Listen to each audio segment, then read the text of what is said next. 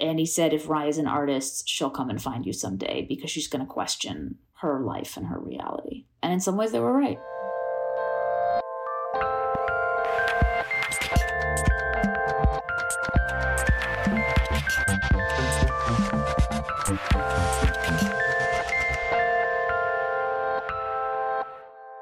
Greetings, salutations, and welcome to The Feminist Present, the podcast where we use the gift of feminism to figure out what's going on right now. I'm Adrian Daub. I'm Laura Good. I'm so glad I've sucked you into this, Lewis Carroll greeting and repeating the greeting. And, I appreciate my influence on your speech. Yeah, we're like 5 words in and we're already halfway through the looking glass, Exactly. General check-in. How are things? Where are you in 2022? I mean, I think it's a line from Succession. Shit show at the fuck factory. Yeah, that's such a good episode. That's 2022 in a nutshell, I have to say. Put it this way: how am I doing? I had a day last week where I started my first lecture at 7 a.m. I did a TV spot. I did 2 more lectures at Stanford, and at 5:30, I went to a brief social thing.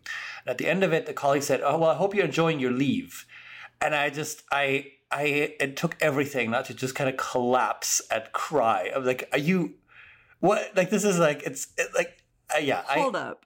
Are you still technically on leave? I'm not. I'm not on leave. Whoa. Like, I'm as far as you can be from leave. That is evident to me. I suppose it's kind of it might be some slight narcissism that if they haven't seen me, it must be because I'm on leave. But it just, to me, was like, wow, this is exactly it. That you finish 14-hour work days and then people are like, well, I hope you're getting a lot of rest. And our employer keeps being like, earn some points by doing yoga. And I'm like, yeah, sure. During my ample half hours that I'm given, I will definitely, I haven't had lunch for the last 2 weeks. 5:30 p.m. Yeah. It's like, sure, let me, my lunch yesterday was an eclair that was left, I think, from the meeting before. And I was like, screw it, I'm taking it. You're the skinniest person I know on an all chocolate diet, but go on. Yeah, and then they're like, oh, have you considered meditation? It's like, have I considered it? Fucker, of course I've considered it. Anyway, so that's a very long answer to the short question of how I am. Oh my God. I mean, reasonable. I have so many questions. I mean, who thought you were still on leave? I mean, honestly, seeing how I did not really have a lot of fantasies of ever having a third child, but I will say I noticed how compelling the Stanford maternity leave package, at least looks from the outside. Yeah. But it was nothing so much as seeing how your leave went that really eliminated any optimism in that spark for me. Yeah, I mean, it's hard to say how much of that is COVID, but it's worth thinking about. Yeah. I mean, I literally received an email from the hospital where I was, staying with my newborn daughter that, quote, it would be really good to have you in the Zoom meeting and if I wouldn't mind zooming in. Right. She was at that point 7 hours old. 7 hours old. And yeah, so that was my leave. Was, I guess, the hours between 1 a.m. and 8 a.m. on her birthday. Oh my God. For an industry in which there are verifiably no real, well, I shouldn't say no real emergencies, certainly fewer real emergencies than many other industries. No, You're absolutely right. I don't remember exactly what it was. There was a deadline, but it was self-imposed. We weren't going to lose federal funding, anything like that. And I should mention that, of course, at a research institute like Clayman, we do have, federal deadlines and that kind of thing. Sure. It wasn't a Clayman meeting is the thing. No, Clayman would never call you 7 hours into your paternity leave. Yeah. Clayman respects these things. We would never. So I want to make that very clear. I feel like now would be a good moment for a primer on Professor Daub, what is the Stanford duck? Can you describe that metaphor real quick? Yeah, the Stanford duck, I believe, is usually only used in connection to undergraduates, specifically. Oh, I have never observed that delineation. I have found that it applies very, very handily to many groups of the population. But go on. Well, it refers to the attempt or the social code by which everyone is paddling furiously below the waterline, but pretending to be absolutely calm on the surface. Mm-hmm. The thing is, I think faculty are not pretending to be calm on the surface. It's just no one gives a shit whether or not we're flipping out. Interesting. All right, maybe that's how people understand it, but when my superiors see me on the quad and they say, "How are you doing?" They're getting a very similar speech to the one I just gave. So I'm paddling top and bottom here. And they're like, "Oh, that's nice. Shows you for choosing this career that combines all the job protections of, a medieval university with modern technology. So what could possibly go wrong?" Serves you right for loving knowledge and wanting to share it with others, honestly. Well, speaking of knowledge, we're Speaking of knowledge. we're obviously we're not here to vent. Speak for yourself, but sure. I mean, yeah.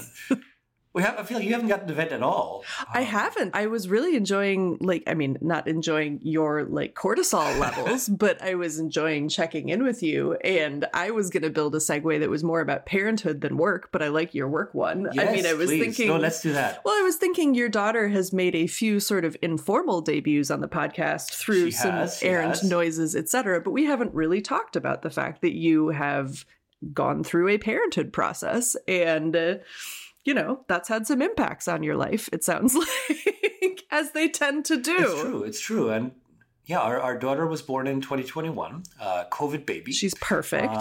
And she is amazing. And let's put it this way. Watching today's guest's film was basically a trigger from minute one.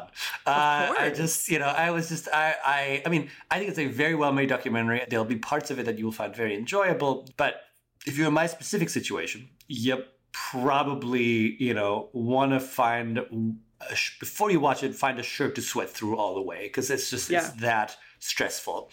Yeah.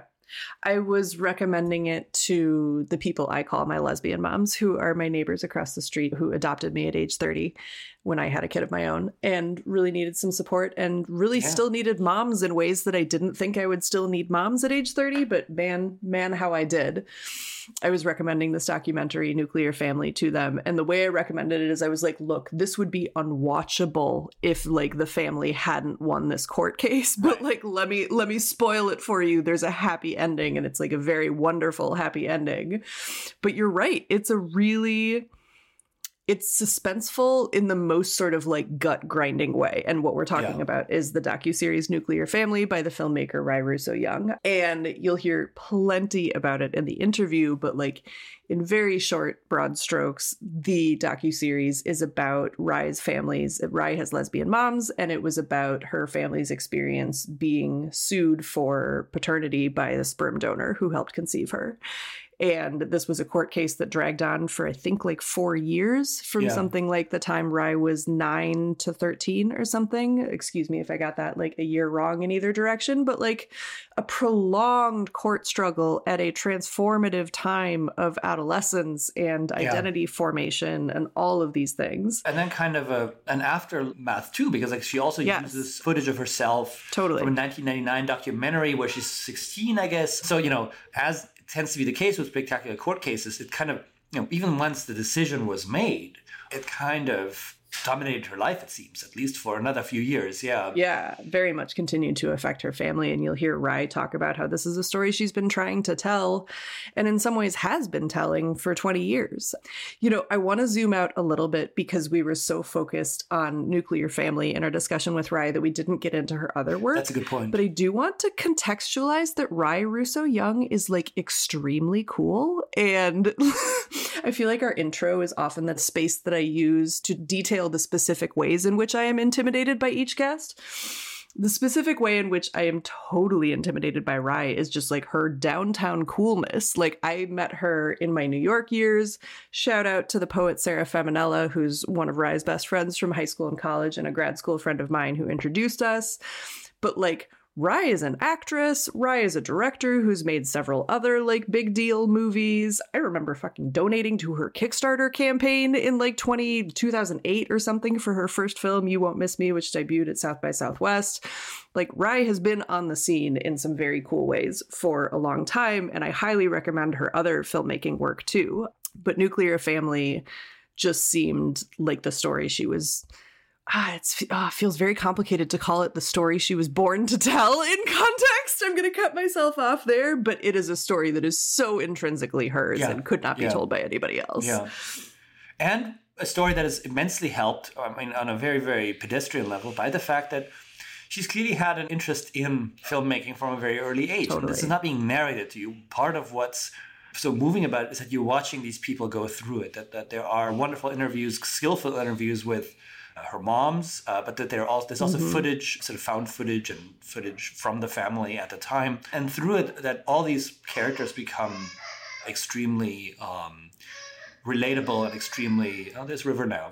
I hear her now. Yay. Yeah, become extremely kind of vivid. Totally. Including, I should say, the person who's, I think, would say the clear villain of the piece, which is the sperm donor. Totally. And especially the moms have just an amazing screen presence from the very first. It's like, can you describe your relationship to Ry? You mean you? Like they're just like having like none of her shit. Why are you referring to yourself in the third person? Like, it has no, it takes no shit at any time, and it's fantastic. It's so fantastic. You know, what you're saying is reminding me of one of the qualities of the series that I loved so much, which is like its feminism is so not heavy-handed, but it weaves through every scene, because this is as much a story of a court case as it is a sort of portrait of the artist as a young filmmaker and portrait of the becoming of a brilliant artist, of in some ways a prodigy. And then, as you say, we see these characters of her mothers who are also legit verified feminist heroines, who are both incredibly supportive of their daughter's, you know, pursuit of art, and very much still her family not letting her get too big ahead about it. It's just incredibly charming. So listen, we have rambled enough. Direct yourselves to HBO if you have the privilege of an HBO login or someone else's HBO login. Run, don't walk to watch the 3-part Nuclear Family docuseries by the filmmaker Ry Russo-Young. And please enjoy our discussion with Ry herself, who was gracious enough to share some time with us. Enjoy.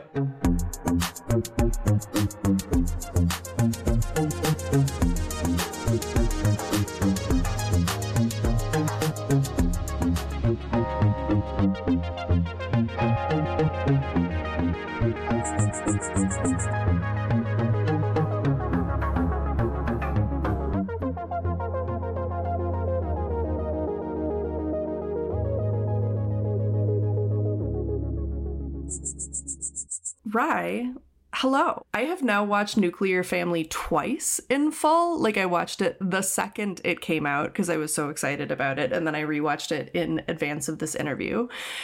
Partially because I wasn't confident that I could keep, there's so many twists and turns and details that I was like not confident I could keep it all straight for something I had watched several months ago. So I guess the first twist and turn I would love to talk about is like, your moms are both feminist heroines to whom every queer parent, including the two on this podcast, like owe a debt of gratitude for their courage and precedent setting. And they are also your moms, right? Like, they're your parents. And like that, I felt the tension of that duality throughout this film. So I guess my first question is like, how was it for you to construct your parents as characters? Like, I could add more detail to that, but I want to just like throw that out in an open-ended way to start.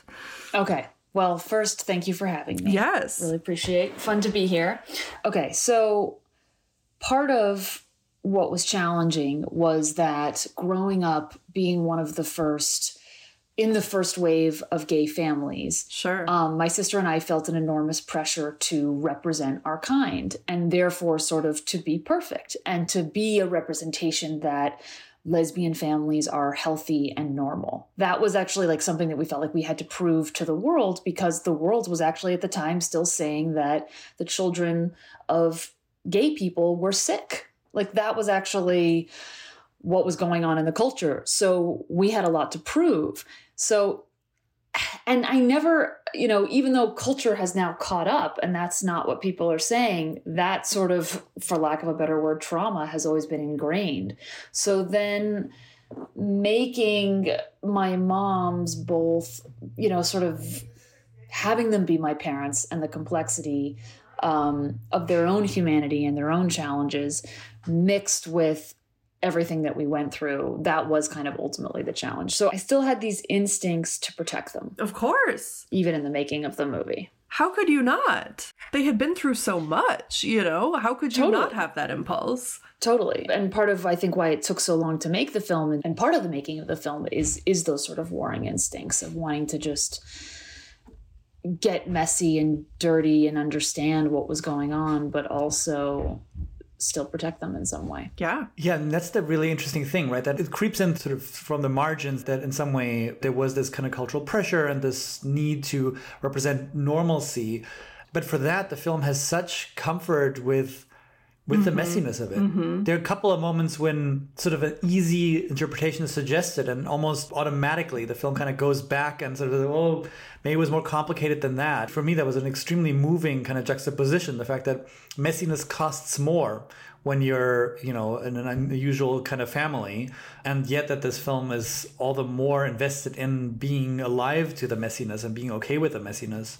Absolutely, because the messiness is every family. Right. And I knew that if the more honest we were and the more open we were about our family and all of its dimensions and vulnerabilities and tentacles, the more that people would actually relate to it in some way. I mean, there's a limit that this hits, right? In the sense that the central, I would say, decision that centers the story, right, is one that is ultimately kind of incomprehensible, right? I mean, like there is, you know, the moment when your moms get served with papers, it really feels like, oh, wow. Like that's, you know, I'm guessing that the title also alludes to that someone has really just like launched a nuke in the middle of this family.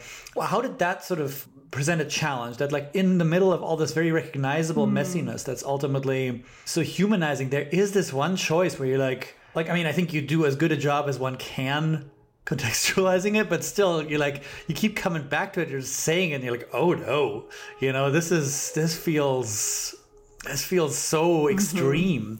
Was that difficult to reconcile, or did you feel like, no, once you have enough messiness, it's just like it kind of is part of that? I mean, there wouldn't be a movie if there wasn't a lawsuit. So there wasn't, you know, the choice for him to sue was sort of what made the story extraordinary on one level, on a very, you know, that's the source of conflict. So in a way, the more challenging part was actually to have an hour where we get to that moment. Yes. You know, in a lot of films more conventionally, if you were doing this narratively, you'd want to start with that moment because that is the actual point. That is sort of the biggest point of conflict, right, when he sues. But I felt like you really couldn't have that moment mean anything unless you earned how Robin and Russo fought so hard to create this family. Exactly. Yes. And what informed their choices in making this family. Yes. So we really had to start, I mean, that's one of the things about the film is the chronological approach. We really had to start at the very beginning and track them as characters and track how they made these choices along the way and how careful they were in making these choices. Well, it's also, I mean, it's a great film about family, but it's also a great film about community because, of course, the choices do not just involve the people involved in making you. Yes. They're also, some of your interview subjects are extremely crestfallen about, you know, having in some way helped set this in motion and, you know, and the utter kind of bafflement at the way it then kind of turns out, especially in the second episode. I think that also was like felt so genuinely upsetting because it's, you know, like it feels like the whole community gets sort of turned inside out by this inexplicable kind of action. Yeah, I mean, this case tore the gay community apart, particularly the gay legal community. We actually didn't have a ton of time to go into it in the film, but it was hotly debated, the East Coast and the West Coast, among lesbian circles, gay circles, family law, because I think, you know, it was gay against gay, which made it unique in that it wasn't, you know, a straight parent, or it wasn't a gay parent, a straight couple that then one person came out as gay. Right. So the lines weren't clear. And it was a huge question at the time of like, what does a gay family look like? Yeah. Can a community raise a child? Can you have multiple parents, you know, 3 parents, 2 sets of 2 parents? Or do gay families want to look like nuclear families in the sense of 2 parents and 2 kids and all of that? So I think the particular case brought up a lot of larger issues and kind of growing pains that the gay community was going through in terms of parentage. Mm-hmm. Right. I'm so glad you said that about the creative choice to track your moms as characters in the first episode, because that seemed to me like such a triumphant structural choice and almost a refusal to treat this story as its most sensational part, and an insistence on going back and saying, no, this is who these two people were, and this is why it was so devastating when someone came to destroy their family, was because, just tracking for the listener who hasn't watched this, your parents are Robin Young and Sandy Russo. Russo goes by Russo, Robin goes by Robin. But this backstory that you go into with Russo's, sort of peripatetic childhood where she didn't get to live with her biological mother until she was 5, and how much trauma and like abandonment fear would inform that bomb going off of the knock at the door. Like, I thought that was such a strong artistic choice. So I would love to, I think the question I have about that is, did you learn anything that you didn't know before in tracking like the characters that you built here?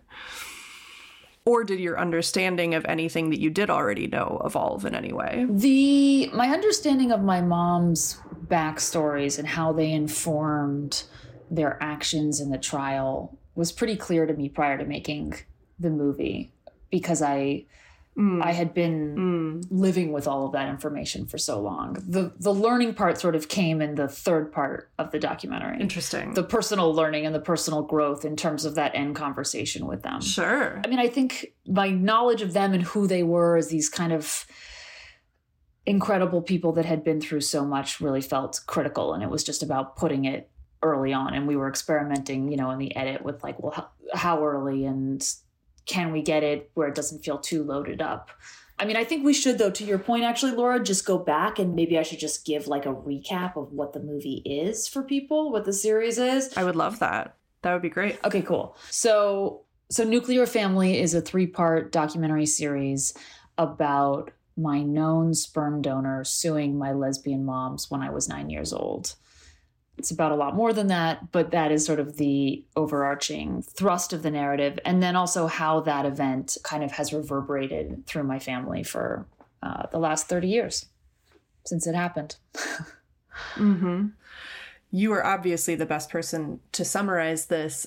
What I would add is that the donor was suing for parental rights, which was such an existential threat to your parents' rights. And as you were saying before, that he was a gay man, and that some people could assume, in this case wrongfully, that a gay man would have a greater understanding of the sort of sanctity of this family. But as you said, this was like a lawsuit that pitted gay against gay.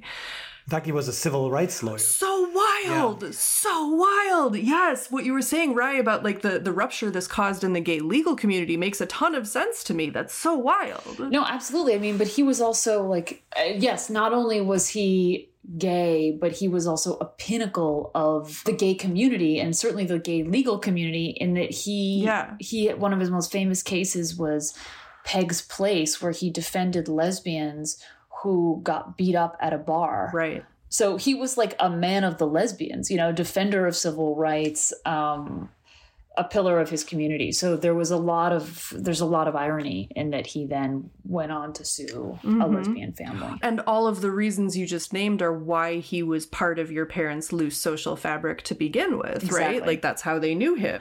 And I mean, as people who are sitting here in San Francisco, it was interesting to watch the sort of like coast to coast New York to San Francisco, dispute here, but also how the movie highlights that those were the places where there were gay communities developed enough that like parenthood could even be conceivable with community support. Like that seems highly relevant here. And why they trusted him, we should say, because because the gay community was so renegade at the time. It was a commitment based on trust. They didn't write anything down because they knew that the law wouldn't protect them. And if anything, the law was scary to gay people at the time because it was the institution of patriarchy, and it was an institution that did not have gay marriage and didn't respect those relationships. Right. So to them, it was like, you are like us. You are part of this renegade sort of under the radar community. And that's why we're choosing you to be the donor. Yeah. Yeah, I mean, there's a kind of darkly funny in hindsight throwaway comment early in the documentary where someone says like, well, obviously we weren't going to go with the straight man because I forget what the exact reason is, but you're like, oh, wow, yeah, that's, there's a lot of idealism there about, about being part of the same project. And I guess that's the reason behind the lawsuit that seems to be like given is things change, right? It's a kind of a story about how relationships evolve and what happens if you don't write them down or if you don't make it clear if someone wants to renegotiate. And that's kind of what this was, right? To say, I feel differently about this child now, therefore I want the right to visit and to take you to the family gatherings without your mothers. I mean, it's really kind of the reason given was, right, things change, right? That seems to be the main. Well, you're diagnosed with a terminal illness, right? You're diagnosed with AIDS. Does that change your perception? Yeah. And I think, definitely. I think one of the things that's so interesting about this story is that depending on what perception you're looking at it from, everybody is in some way justified for some reason, but also has, but also certainly with him, the question is, if your feelings change, does that mean you're justified in your actions? Yeah. Yeah. We've been talking about really big conceptual things, and now I have an incredibly granular question. This is like deep nerd alert on this question. So one of the most like surprisingly moving moments in Nuclear Family to me was in the first episode as Robin and Russo are starting to conceive of the family they want to have and research how it might be possible to create this family. They come across a little pink pamphlet, like literally like a hand-drawn pen and ink pamphlet that I think they come across at like an independent bookstore in New York or San Francisco. In the Mission. Yes, that's what it was. I knew there was a reason I was thinking of it. And somehow you, Ry, got your hands on either this exact pamphlet or a version of this pamphlet. So I want to know how you did. But before that, it just set off this series of chain reactions in my mind of thinking about how important small independent media has been to the creation of gay identities, right? Like, think of how many people in our generation didn't know there was a word for whatever they were until they went on Tumblr and found some hashtag or some post or whatever. And the pamphlet just felt like so paradigmatically the 1980s version of that like revelatory Tumblr post or whatever. So I'd love to hear you talk about, like, how did you rediscover that pamphlet? Was it the actual tell me about the pamphlet. I have been dying to know. Okay, I will. And it's a great story. I mean, that is the actual pamphlet, I should say. Wow. I had heard about this pamphlet. I mean, it's a zine. It's like a zine, basically. Yeah. I had heard about it for years from my mom's. And because the gay community was that small, they had some dealings with the woman who had actually made the pamphlet herself. Like, they had subletted an apartment from her. Of course they would. Exactly. Yes. In San Francisco years later. And so they knew her name. And ironically, her name was Kathy Cade. Her last name was Cade, which is my sister's name. Oh, like your sister. I don't know if that's how my sister ended up getting her name, but her name was Kathy Cade. I searched for her. She still lives in Berkeley. I contacted her. She said, yes, I have it at my house. Wow. She has memory issues because she's elderly. So I had to call her many times and I had to tell her where to write it down. And we had a whole coordination. We had someone pick up the pamphlet this was also during the pandemic, had someone pick up the pamphlet, scan it, and return it to her. And we've since showed her the movie, and she was just super lovely and amazing. And she had done it herself with her lover at the time because they were figuring out, I don't think she ever had children herself, but they were on the road of figuring it all out. And so they did it first for themselves. And just to be clear, again, for the listener, this was a pamphlet about how lesbian couples can achieve artificial insemination, like, on their own without the intervention of a doctor. Completely. Wow, Kathy Cade. Like, shout out to Kathy Cade, man. What a heroine. And completely DIY with hand-drawn drawings. And it was literally showing a syringe without the needle that they load the sperm into. You know, the man ejaculates into a jar. They load the sperm with the syringe, and then they shoot it up there. Like, it was that DIY, no doctors, no nothing, but also very simple. Yes. Yeah, if people are picturing like some kind of medical pamphlet, this is basically like R. Crumb. It looks like an R. Crumb cartoon, except even more explicit. Hand-drawn. Yeah, I loved that. There was something phenomenologically incredible to me about like rolling back the tape and being like, Ry Russo-Young would not be here without that pamphlet. You know, these pieces of small media have real lasting impacts. And like, you know, as someone who teaches writing, I just found that incredibly inspiring and like hopeful. But I was just like, oh, the little pink pamphlet. It's such an amazing document. Totally agree. Yes. If there is ever like a museum about the origins of the gay family, I feel like the pamphlet belongs in there. But so does the film. Yes, totally. One of the things that I wish I had had time to really look into is, you know, having gone through the process myself, it's interesting how much today you sign things that just say, even if I change my mind, like this is what it is. And, you know, for the judges of the future, FYI, this is what we're all entering into. Right. You know, if you meet with, for instance, a surrogate, one of the conversations you have is with a social worker who basically asks, like, are you likely to change your mind? And it's like, you know, and watching the film is like, oh yeah, so this is the path today looks different because of cases like this, or maybe this specific case. Yeah, no, it's all still so young. Mm-hmm. You know, as an evolution of LGBTQ people having families. So then it was like, they were really the pioneers that paid the price. Yes. I think all of them. And when you have people doing things for the first time, it's going to be really messy. And yes, hopefully it will help implement laws. I mean, the irony is that, like, you know, gay marriage came like 10 years later. Right.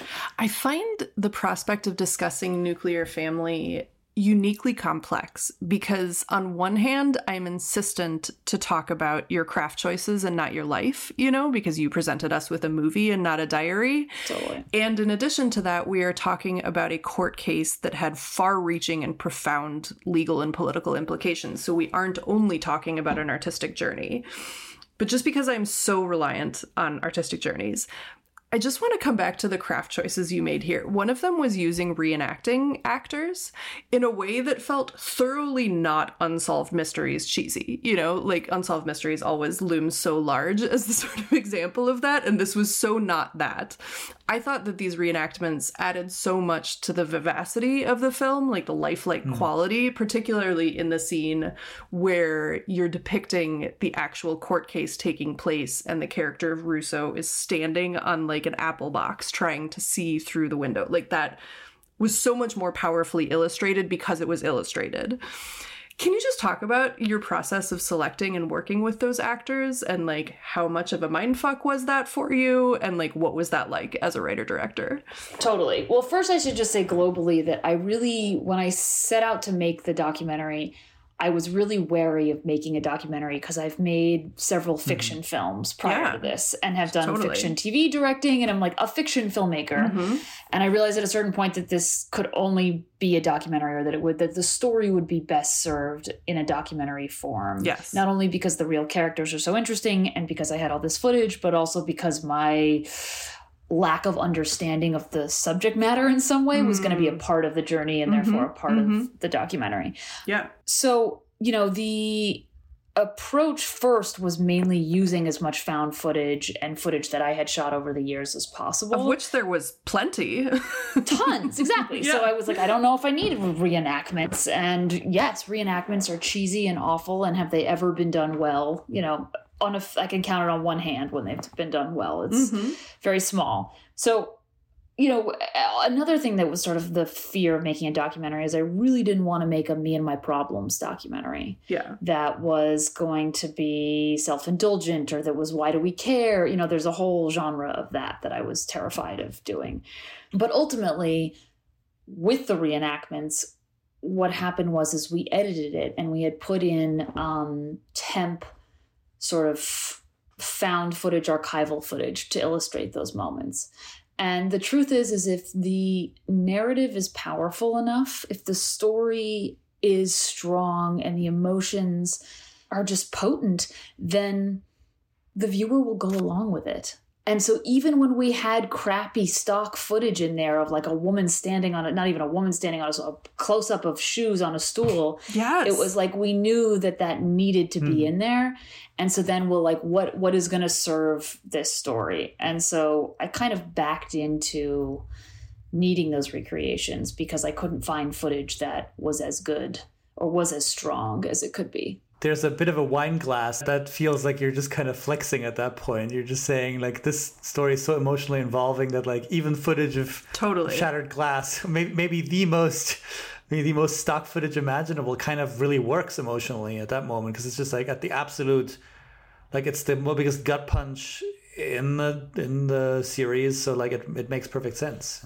Well, it worked, when it was really crappy footage, but then ultimately it felt like, well, to really serve it and to do it even more justice, let's shoot it and make it that much better. Right. So then we had organized, when the film was strung together and we knew exactly what shots we needed. And I say we, because I mean Paisy Holcomb and Ben Gold, who are my two editors and real collaborators on all of this. Then we had like a 4-day shoot, basically, where we shot all of the quote unquote reenactments. And that was totally bizarre, casting a version of myself at 9, casting my mom and what the physicality is and all of that. But I really tried to use my, narrative experience in terms of creating images that were going to be emotional and emblematic of the moments that were described without taking a viewer out of the story. That was really the challenge. Can I ask, when did you, so you mentioned, the fact that this is kind of a change of approach for you.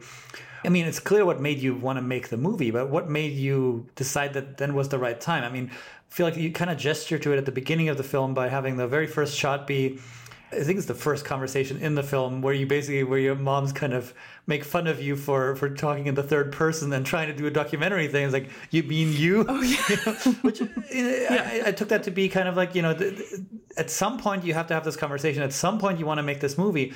What made it sort of be the right moment? What made you say like, okay, let's do this? There were sort of two things. One, I mean, I'd been trying to make this movie for 20 years, literally, that for real. But what I thought I was making was different. I was making a narrative film, then I was making a hybrid film. Ultimately, I think it was the birth of my children. I had one child and I was pregnant with my second when I realized that this was a documentary film and that I was ready to make it. And I think it was because I understood the stakes of the story as a parent now, which I just didn't, until you have kids, you don't really know how much they mean to you or how much your whole life is about them. Yeah. Sort of for better and for worse. And it was understanding that allowed me to see the story from a much more sophisticated perspective, I think. Of course. God, just thinking about, like, for lack of a better word to call it, that mama bear impulse, that just takes me back to another one of what I thought was one of the most moving parts of the entire documentary, which was when your parents' former friend Chris was describing how Russo would react if anybody showed up and tried to take her kids away, and like conjuring this image of Russo like pointed at the window with a shotgun, like at federal agents, like, you're not taking my kids. And then how you track that with, the rest of the building of Russo's character of this abandonment in childhood. And of course she's this ferocious, like, of course she's this fucking anyway, that is not a question so much as a word salad of something that I was profoundly moved by in your film. Thank you.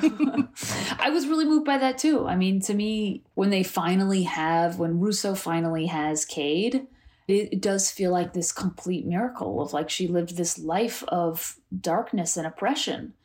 And finally she had the one thing she ever wanted in the world. And it was the most beautiful, wonderful thing. Mm. I mean, seeing my moms now with my grandkids or with their grandkids, my children, I'm like, wow, they are beautiful to watch.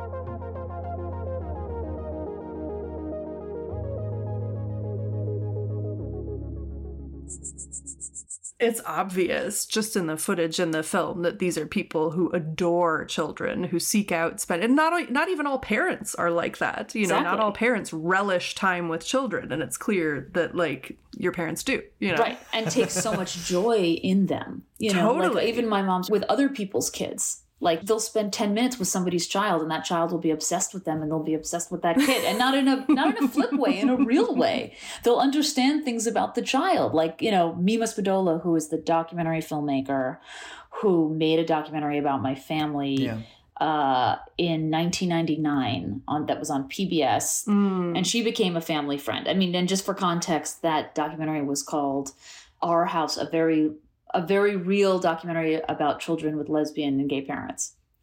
So that's great. Anyway, my mom spent an hour with her son Django and they're all in love.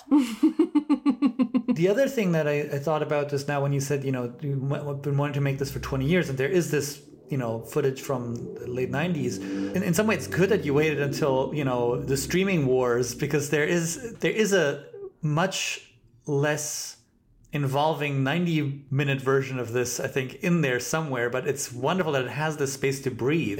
There is something about the affordances of the streaming format. Yes. Sometimes these things in HBO can feel, padded, but this one does not, precisely because it becomes really meaningful and interesting the moment we start understanding where everyone's coming from, and that just takes so much time. So in some way, I'm kind of glad you waited this long. Well, I started making it. When I started making it, I thought it was a documentary feature, and that's what I set out to make. And then the rough cut was 2.5 hours long, and everyone was, and the producers were riveted. And I was like, I have no idea what to cut, and if anything, I have things to add. Exactly. So what is great about this moment is that you can say, okay, well, if it's 2.5 hours long, could it be episodes? And if so, what are they? And I was always thinking 3 acts. I just realized that each act needed to be an hour long. And that the context, the historical context, was inextricable from the story. You couldn't tell this story without understanding, the struggles that gay people went through to even exist at the time. Completely. No, exactly. I mean, the act structure is so apparent. If you know what's coming, you know exactly when it's going to land. And, on the one hand, that makes it a little bit, as a avid TV watcher, you're like, oh, I think I see what's coming. I think that was my first experience sort of putting it together when I was watching it.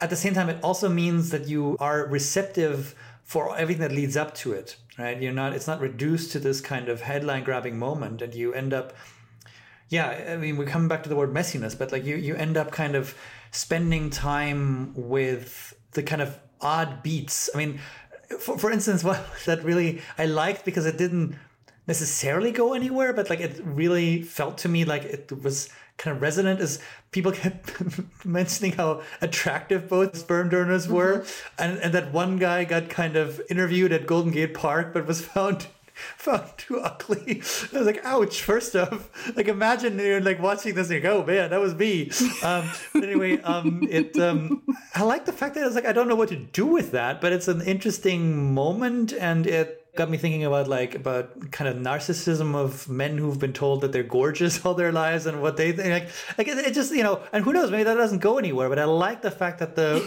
film developed that mini theme and had time to develop that mini theme, and your mind can sort of start making connections. Like maybe that's nothing, maybe that's something. And also, that's the if only moment. If they had chosen that guy, that's guy true. Would probably not have sued. There's a little bit of the luck of the draw of like. Yeah.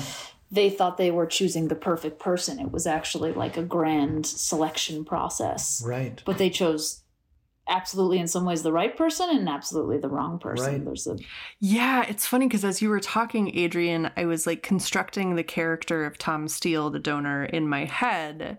And I was like, well, if we're talking about someone who had enough self-regard as a lawyer to go ahead and sue this family for parental rights, then the fact that he was like good looking and known to be good looking might not be so irrelevant to that kind of narcissism. Like I can see the choice to add that touch about that character and how it adds evidence to the portrait of him, I guess. But also his appeal. I mean, I think he's so iconic. Tom Steele is right. I mean, his name is Tom Steele. He's a super emblematic of these like gorgeous, powerful white men. Exactly. Who were... And what was unique about him is that he was out, actually, at the time. Dude. In the early 80s, when many men were still in the closet, he was actually out about who he was and did a lot of good in the world. And so he's just a fascinating character in his duality. Yeah. Mm-hmm. Mm-hmm. He is. And that... that reminds me again of this film's just incredibly admirable insistence on ambivalence. And one of the sort of avatars of that ambivalence that you chose to include, to my mind, was this character of Chris Arguedas, like your parents' former friend. Did I pronounce that correctly? I don't think of it as ambivalence, though. Arguedas, yeah. No, but I don't think of it as ambivalence. I think of it as empathy, but that's interesting that you think of it as ambivalence, so I'm curious about that. Well, that's a really good point. I think I was using ambivalence in a sort of journalistic sense, because I think that the construction of this movie has some journalistic overtones in the research, in the sort of palimpsest quality of how much archival footage you were dealing with. I think empathy is a very good word for what you're describing. I think I was using Well, you're talking about lack of judgment. Yeah, right? An insistence on the both sides. Like you didn't just interview your parents about their version of this story. You interviewed other people about their versions of the story. And I think that is empathy. And I think that is what I meant by ambivalence. But I'm just really curious of what the process of talking to Chris was like for you. Like, how did the process of approaching her go? How did you feel during that interview? How did you feel watching that footage? Like, can you take us through that a little bit? Yeah, absolutely. I realized pretty early on that I wanted to talk to her. I knew that my moms would feel threatened by me talking to her at all. So that was an intense element in terms of talking to my moms. Okay, I'm going to go talk to Chris. I'm not asking your permission, but I'm telling you, but I still respect that you have your own opinion and feelings, and that's going to kick up feelings of betrayal for you. Sure. And I want to hear those out because you're my primary subject, but you're also my parents. I mean, it was thorny. Sure. And I had hives for 2 years while making this movie because it was just so emotionally stressful. The hives are gone now, thank God. Mm-hmm. But talking to Chris, I first met with her and I did a lot of listening. I said, I'm making this movie. I don't want it to just be one side of the story. Right. You seem like the best person to tell Tom's side of the story and your own side. And I think I need you to make this movie with me if you're willing. And then I sat and I shut up and she talked for 3 hours and sort of told me, all this stuff that basically kind of blew my mind at the time. And I said to her before, I said, can I film this first meeting? And she said, no, I'm not comfortable. I don't know if I want to be in the film. And I said, can I at least record it? Because I know my brain and I know that it will be too overwhelming that I won't be able to remember anything you said. Totally. So let me at least record the audio. I will never use the audio, if you don't want me to, but it's just so that I can listen to it again so I can even comprehend what you're telling me. Sure. And that's what happened. And then she agreed to be in the movie sort of, not that long after that. And I interviewed her twice for a really long time. And it made me really uncomfortable in a lot of ways. Mm-hmm. And I had to fight my instinct to kind of say, well, that's not what is true. And to just listen and accept everything she was saying as true. Mm-hmm. Whether I then would later believe it or not, certain elements yes, certain elements no, but just not fight it and just actually hear her. Which I think is such a powerful choice for the viewer and such an intelligent choice that I think requires real courage and like trust in the viewer to like present that perspective and trust the viewer to make their own sort of conclusions. For context, we're talking about Chris because Chris is the person who introduced your parents to the donor and thus provided a pretty crucial link in this story. And she was also someone who was socially involved at the time that like your parents were more in social contact with the two donors. Yeah, I could tell from the way Chris was talking to you, or I shouldn't say I could tell. I inferred from the way Chris was talking to you that she had some things to get off her chest, and that there were things that she had wanted to say to you that the severance in the relationships had made impossible. Was that your sense? Oh, absolutely. Yeah. What she said to me in the very beginning was, I've been wanting to talk to you for 30 years. And I can imagine. I thought that you were going to come to me when you were 18. I've been waiting for you to come and find me, basically. And I thought you were going to come when you were 18. I can't believe, kind of what took you so long was basically what she said to me. But here you are at last, and I'm glad you finally found me. And her friend Annie said, apparently they had this conversation earlier, and Annie was involved in friends of my mom's and the whole thing. And he said, if Ry is an artist, she'll come and find you someday because she's going to question her life and her reality. Yeah. And in some ways they were right. And yeah. Well, that gets back to this palimpsest quality that I'm calling, that I love about this film, of like, this is a story, as you say, that you have not only been trying to tell in this form for 20 years, but have been telling in different forms. Absolutely. Pretty much continuously for that entire time. You know, and I loved the flashbacks to, you know, the sort of experimental short films you were making in high school and college, and how all of those sort of touch on this story.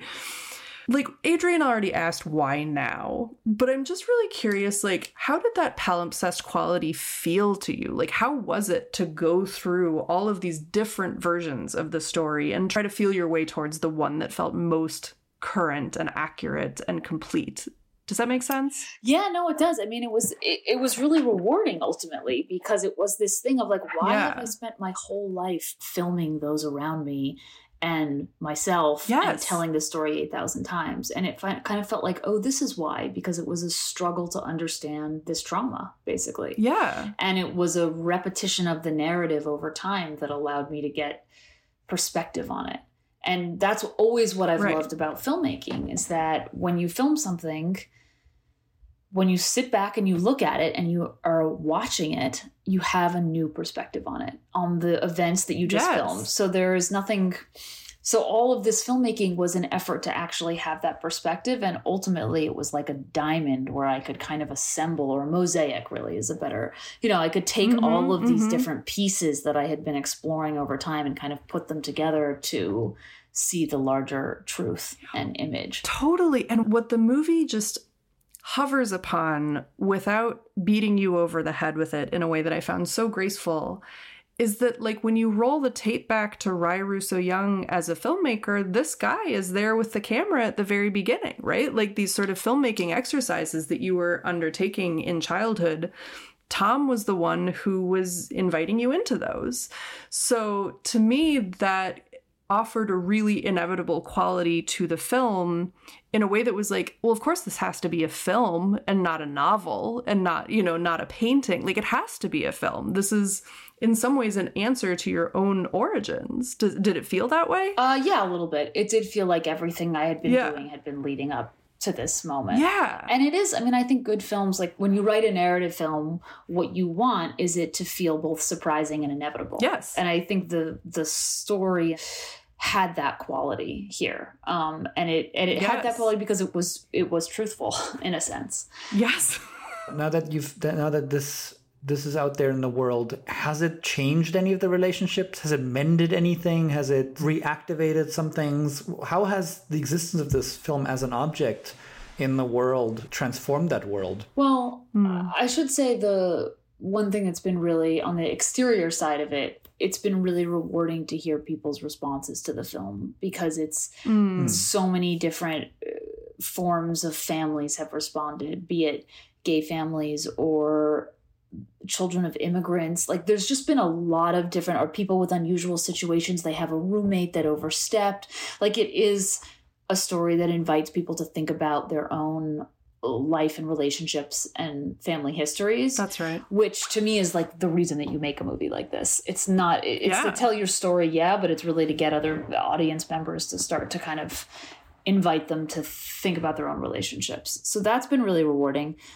You know, ironically, it's brought my moms and I even closer, because I am just reminded more than anything of how ephemeral this life is, and that we're just in, you know, and of time. I mean, I think like the meta character in the movie, or the biggest character of all, is time. And just the cycle of life of it all, of our relationships, and how your mother is parented, and then how she parents you as a result of that damage and love that she received, and then how you parent your own children, how your children will parent their children. It's just this endless kind of little cycle of life, love, and damage. And so so it has made us appreciate, I think, you know, as my moms are getting older, like had me really appreciate that relationship with them and my own children. And, you know, I should say, like, there are members of Tom's family that I've been in contact with more so now. Like, I just met one of his sisters for the first time,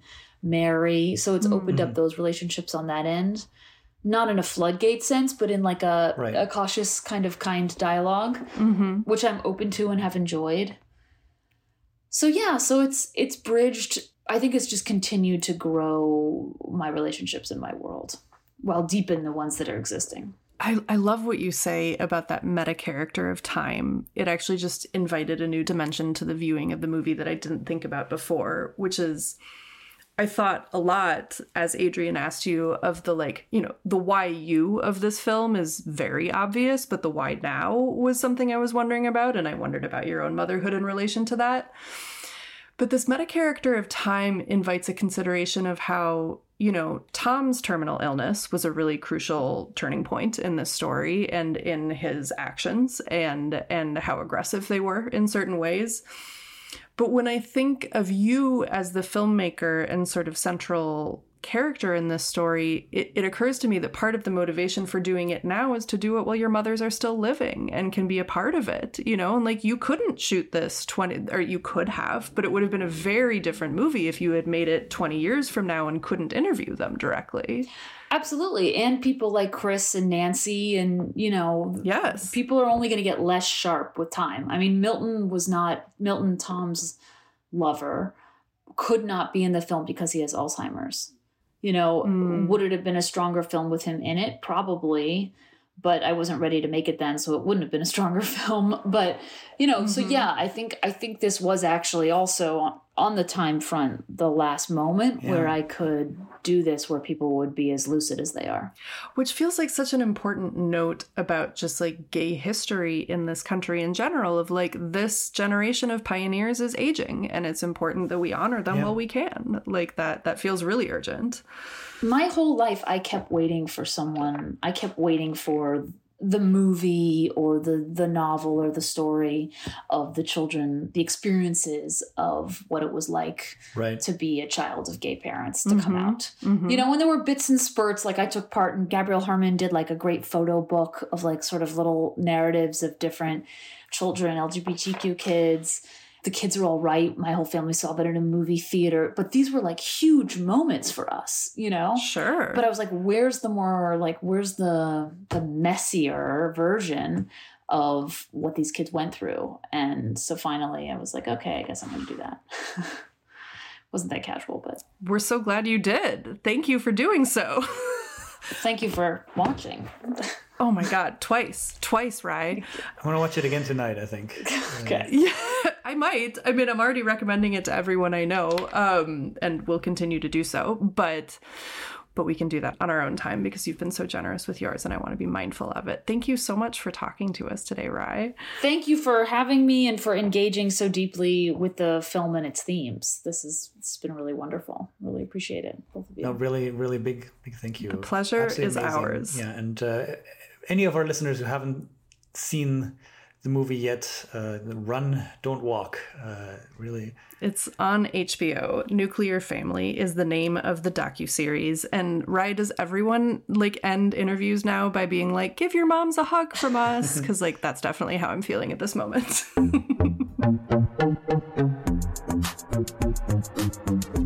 The Feminist Present is co-hosted by Adrian Daub and Laura Good. It's produced by Laura Good and edited by Megan Kalfas. All of our original music is by Julie Herndon. We are eternally grateful for funding support from the Institute named for a woman in a building named for a woman, the Michelle R. Clayman Institute for Gender Research at Stanford University, where we are especially grateful to our feminist colleagues Cynthia Newberry, Allison Dahl-Crossley, Natalie P. Mason, Jennifer Portillo, Wendy Skidmore, Shivani Mehta, Carolyn Asante-Darty, and Morgan Kanan. The Feminist Present is also co-sponsored by the Changing Human Experience, producing deep ideas for a better world by supporting Stanford research in the humanities and social sciences.